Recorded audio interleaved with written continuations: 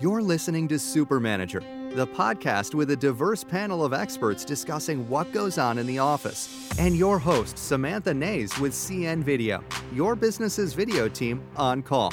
We had a conversation last month, I think, where we were talking about reducing stress, like the amount that you care about your job being a factor in how stressed out you are. Right. And Joel, it was interesting because you said you didn't know if you had anything to contribute to that conversation, but then you brought up a really interesting point. You said that oftentimes if you're feeling overly stressed out at work, it may not just be because you really care about doing things right, it might be that you don't have a good work-life balance. Right, yeah. And that brought up the question, okay, that sounds like great advice and it makes perfect sense, but what do we do to make those things balance?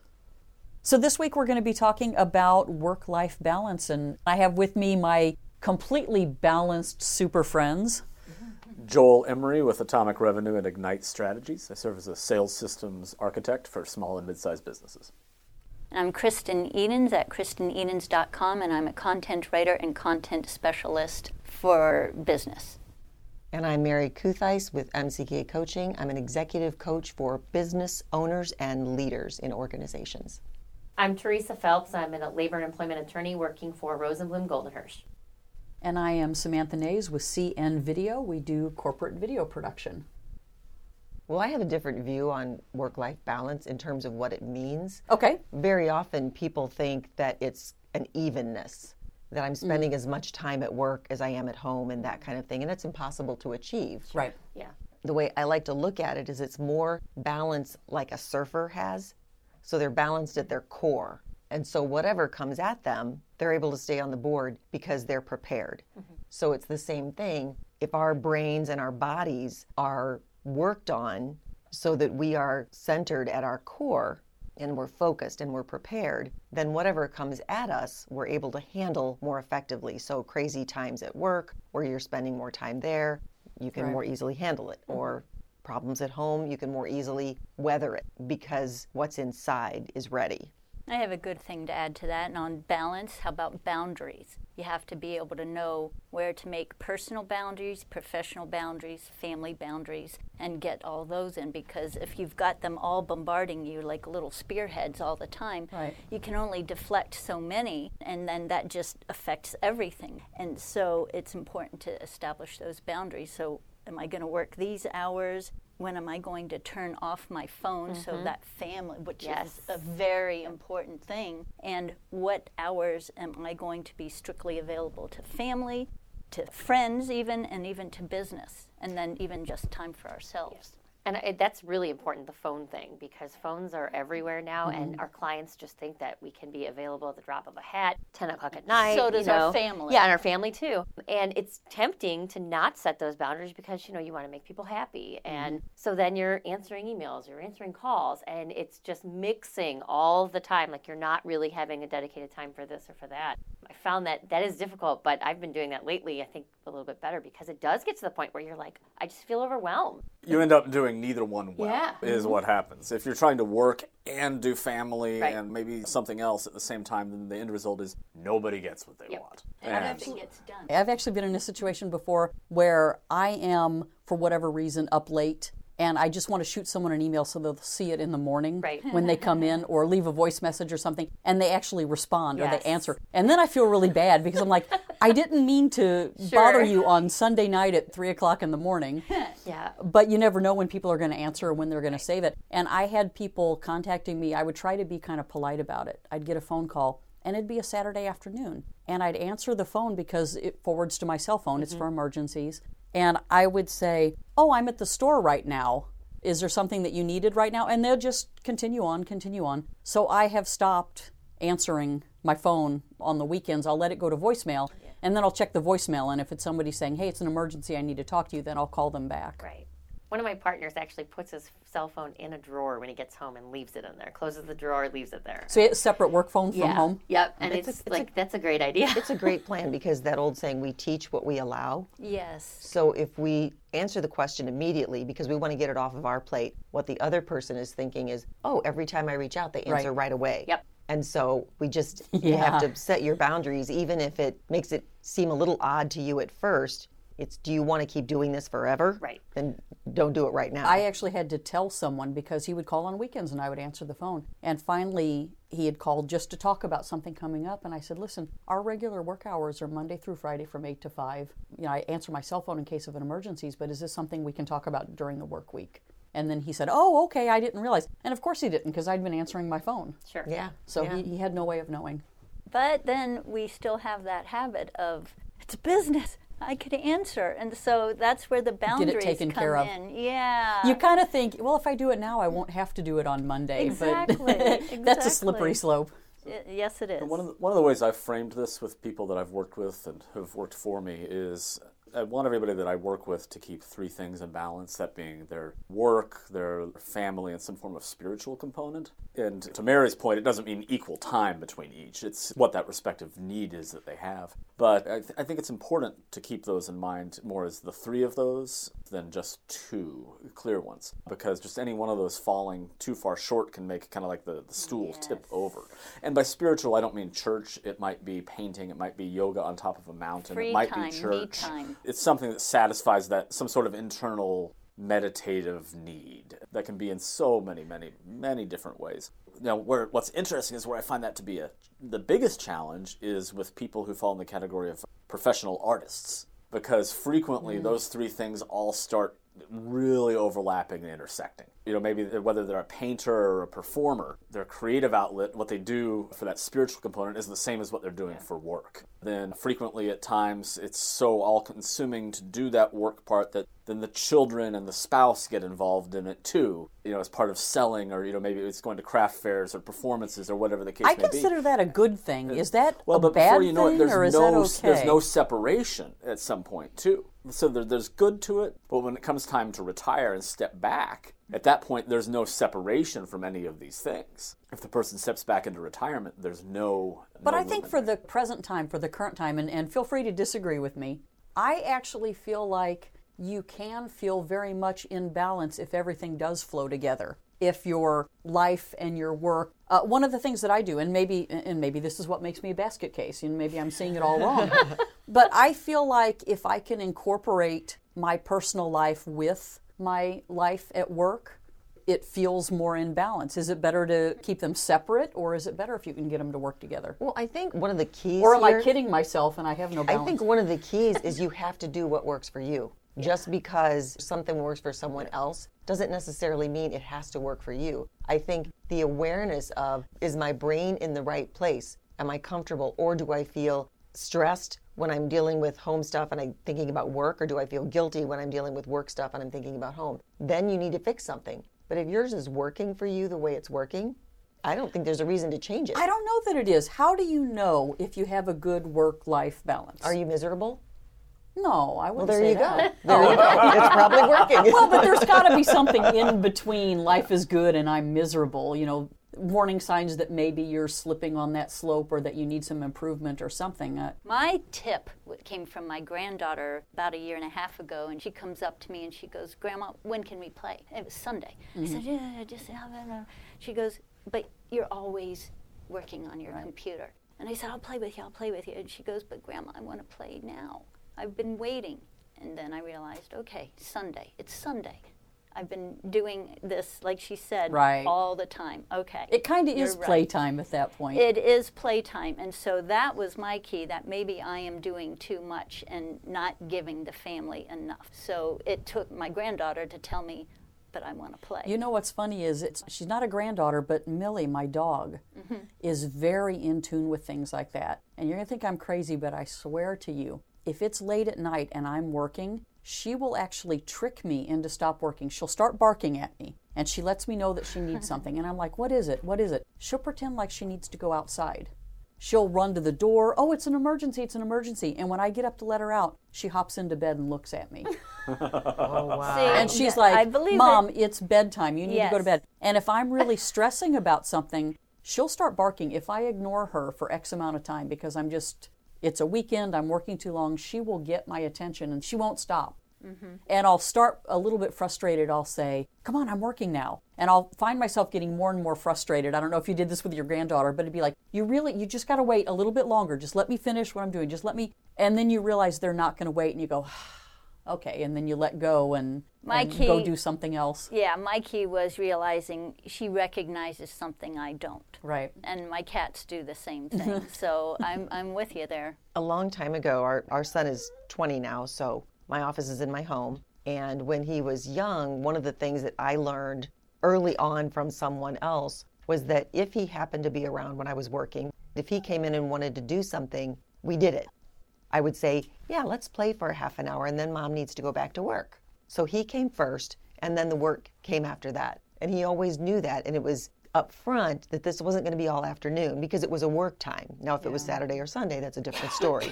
And that's good for you, too. Yeah. Because all work and no play makes Jack a dull boy. And the guilt. And Sam and Chris. Because it feels guilty to say, not right now, not right now. Even if it's just a gnat back in your brain, it feels bad to push someone off who's asking for your love and attention. Exactly. But we need playtime, too. I don't think it's a but. I think that's an and. Sure. Yeah. Yep. Yeah. So also from a managerial perspective, I think one of the challenges that we have is identifying when those around us need help and support in this. So paying attention to whether it's colleagues, people that we are subordinate to, or people who are subordinate to us, when they're out of balance, and how we can help them get back to that. Yes. I think a lot of people think that if they're working harder and they're working longer, they're more productive. And I have found that actually working less and taking more breaks, you can get more done and you can be more productive. So I guess a warning sign would be if somebody really seems to be spinning and spinning and spinning and the quality of their work isn't good or they're just not getting things done, maybe... The two main indicators I've noticed is, one, the person suddenly starts getting more cranky, like snapping at you or things like that in the course of conversation. And it's the change that suddenly happens, that something's shifted. And that could be a work-life balance or an issue in one or the other that needs to be addressed. Yeah, I mean, somewhere something's out of balance and needs to be dealt with. Right. And the other is a sudden decrease in quality of performance. Those are kind of the two significant ones, but at that point, I mean, a really good, frank conversation needs to be had about what's driving that. And I was just going to say, and how do you deal with that? I guess a conversation, it's not like you can go tell someone to go do a hobby or... Right. Well, I think one of the keys is the leader is used to working a lot. The stakes are very high. Right. And they may work tons and work on weekends. And when the people are watching that, they may think they need to do that too. If nothing is said, they might think that they have to match what their leader is doing. And that's a bad precedent to set. So even if the leader wants to continue to do that, they need to make very clear this is not expected of all of you. Right. And going back to what Sam said, how do you bring that up to somebody? Because you can't just walk in and be like, hey, I think your work-life balance is out of whack. You need to go do something. Find a hobby. From the legal perspective, that's not going to fly. Yeah. So you really have to be delicate in your approach. I think a conversation is a good idea, and that goes to how close you are with your employees and how open you are. And see, that's tricky though too. Long-term, it's a long-term rapport building process. Yes. I mean, it's both inherent and learned and intentional, and it has to do with somebody's personality. It's a mix of those things. All right, so I have 3 questions to consider. One is, how do you recognize there's a problem and improve your work-life balance? Number 2 is, how do you recognize it in an employee and help them get their work-life in balance? And then the third one is, are there things that we can do before it becomes a problem? Like you said, letting people know you don't have to work on weekends, but what can we do, what can we add to a company culture that just subconsciously encourages that good work-life balance without it becoming something that you have to talk about? I think one of the keys is any organization has to have their set of core values. They have to know what the core values are so that people know whether it's the right fit for them. Because when you are behaving and aligning with whatever those are, then you have a similar mindset going in. But if you go in and you say family is one of the core values and yet you expect everybody to work on the weekends, then clearly you're saying something that isn't aligning with the truth. One of the things that I do that I think helps, nothing measurable, but I always tell people first day right off the bat, if there's something that you need to take care of it. I had somebody who came out to do an internship that had to rent an apartment. They were from another city. It's not uncommon. And they were having difficulties getting settled into their apartment. There were some issues with some of the appliances and water got shut off and just some things going on. And he was really going crazy trying to get these things taken care of in between. And I finally just had a conversation with him and I said, listen, if the water company can come out, then go deal with it. Just let me know you need to go. Don't worry about them calling or texting you while you're at the office if you got something you need to take care of. And I say the same thing with medical issues. If you need to go to a doctor, don't worry about scheduling it after hours or on weekends. Just schedule it when you need to schedule it, get it done, and make up the time or get your work done some other way. And I think that helps, but it's not everything that you should be doing, but I think it helps a little bit. I think, again, having a practice of self-care that's promoted in the organization. I mean, there can be wellness programs, there might be a nap room or a meditation room or all the kinds of things. And the cry room. Yeah, I think there is one of those at FedEx. They have a cry room. But because people are so mean to them. Not the people, not their bosses, no, but I know. Yeah, customers. So I think all those things send the message, or giving people a stipend for a little bit of time off to do a sabbatical. Some places do that, or giving discounts for joining a gym. I mean, there can be all sorts of things that they can do to set the message that we do value the time that you spend working on yourself. I know some companies, one of my clients got credit union, they actually give their employees time off to do community outreach work. Love that. A lot of, especially lending institutions, banks tend to do that because it does align with marketing initiatives as well, to be honest. Right. There are people being out and about in the community, raises their profile in the community, and therefore helps them generate Well, it's just a more revenue. win-win-win. Everybody feels better. Absolutely. And a lot of them take that really far and even measure the metrics associated with it. And then what do you do with somebody who just doesn't have a life? I think if the leader has a good relationship with their direct report, one of the things, it shouldn't be a 6-month performance review. It ought to be a meeting that you have maybe once a week or once every 2 weeks where you go into their office and you sit down and go, how are you? How are things going? Yeah. And just ask that question and leave it open for them to tell you what's going on. And if they know that you're a non-judgmental person and a good listener, you will get the truth out of them.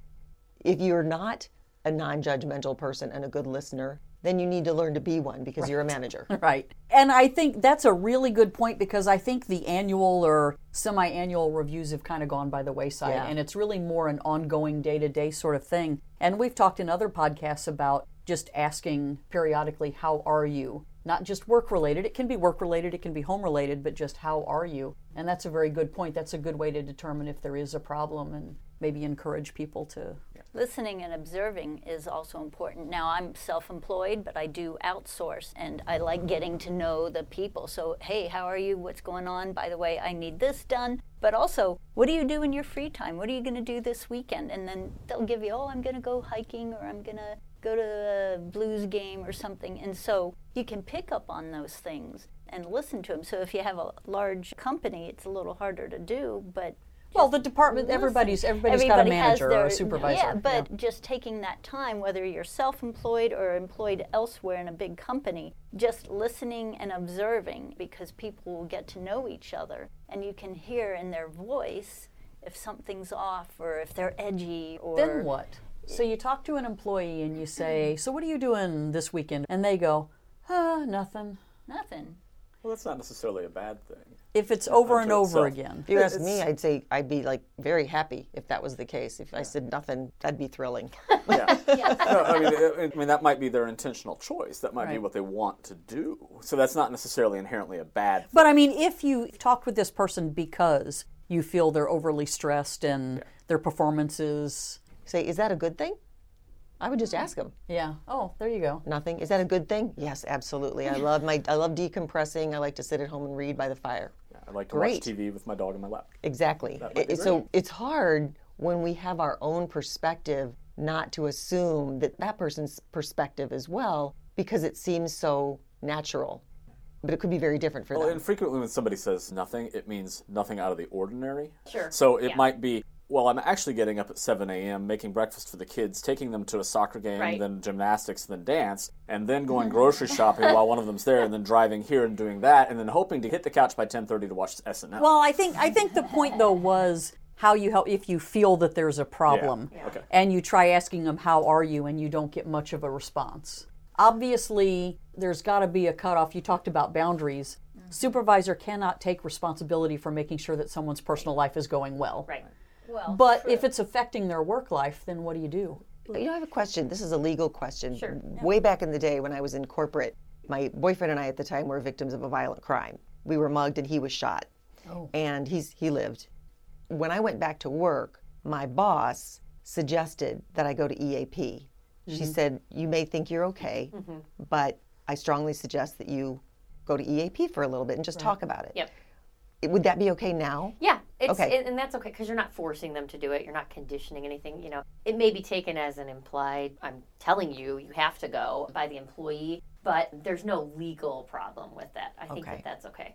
That's a Well, good and solution. she was a very caring person, so having that background Sure. made me think that she was doing it in concern for me. Yeah. And it's okay to have these open conversations and make suggestions like that if you think that an employee is dealing with something in their personal life that they really just need to work through. But there is a point where you can't force them to do anything unless it is affecting their work and it's affecting company and you make a decision that you just need to tell them it's let this them or know they're not. having performance issues. Right. Yeah. But, you know, it's okay to have those conversations with them. I think good managers do have those conversations. And I think you have to approach it from a coaching perspective. Yeah. I mean, every individual is different, and you're trying to coach them to attain whatever it is that they need to attain. So, but if you walk into it with preconceived notions about what everybody's structure needs to be, and trying to dictate and structure that for people, then that obviously does, regardless of law, just structurally doesn't work. But one thing, I look back on this somewhere around 2004, so before I knew better. We had an employee who, I mean, her balance was very out of alignment. I mean, she was up in the 70, 80 hours a week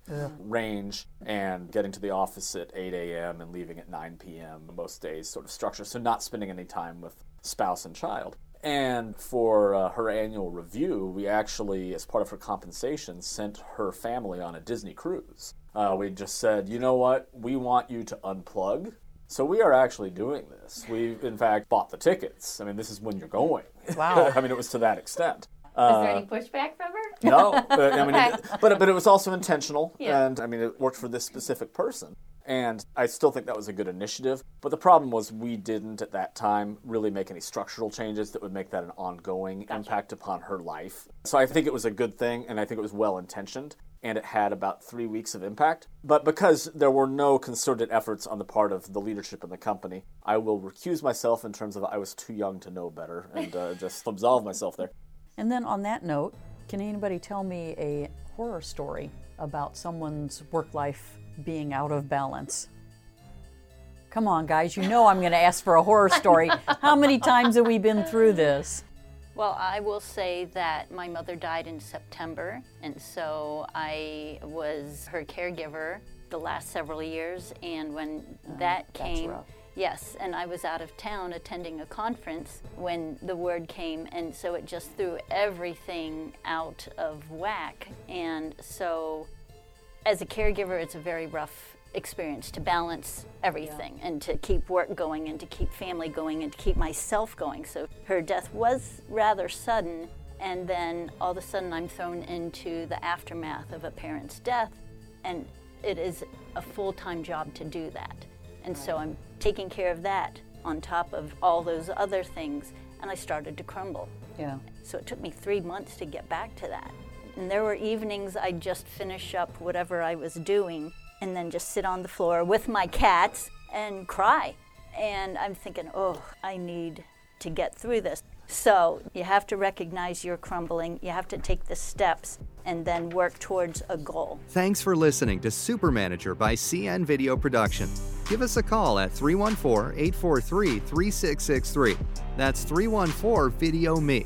Or visit our website at cn-video.com for additional episodes, information, or to discuss video services.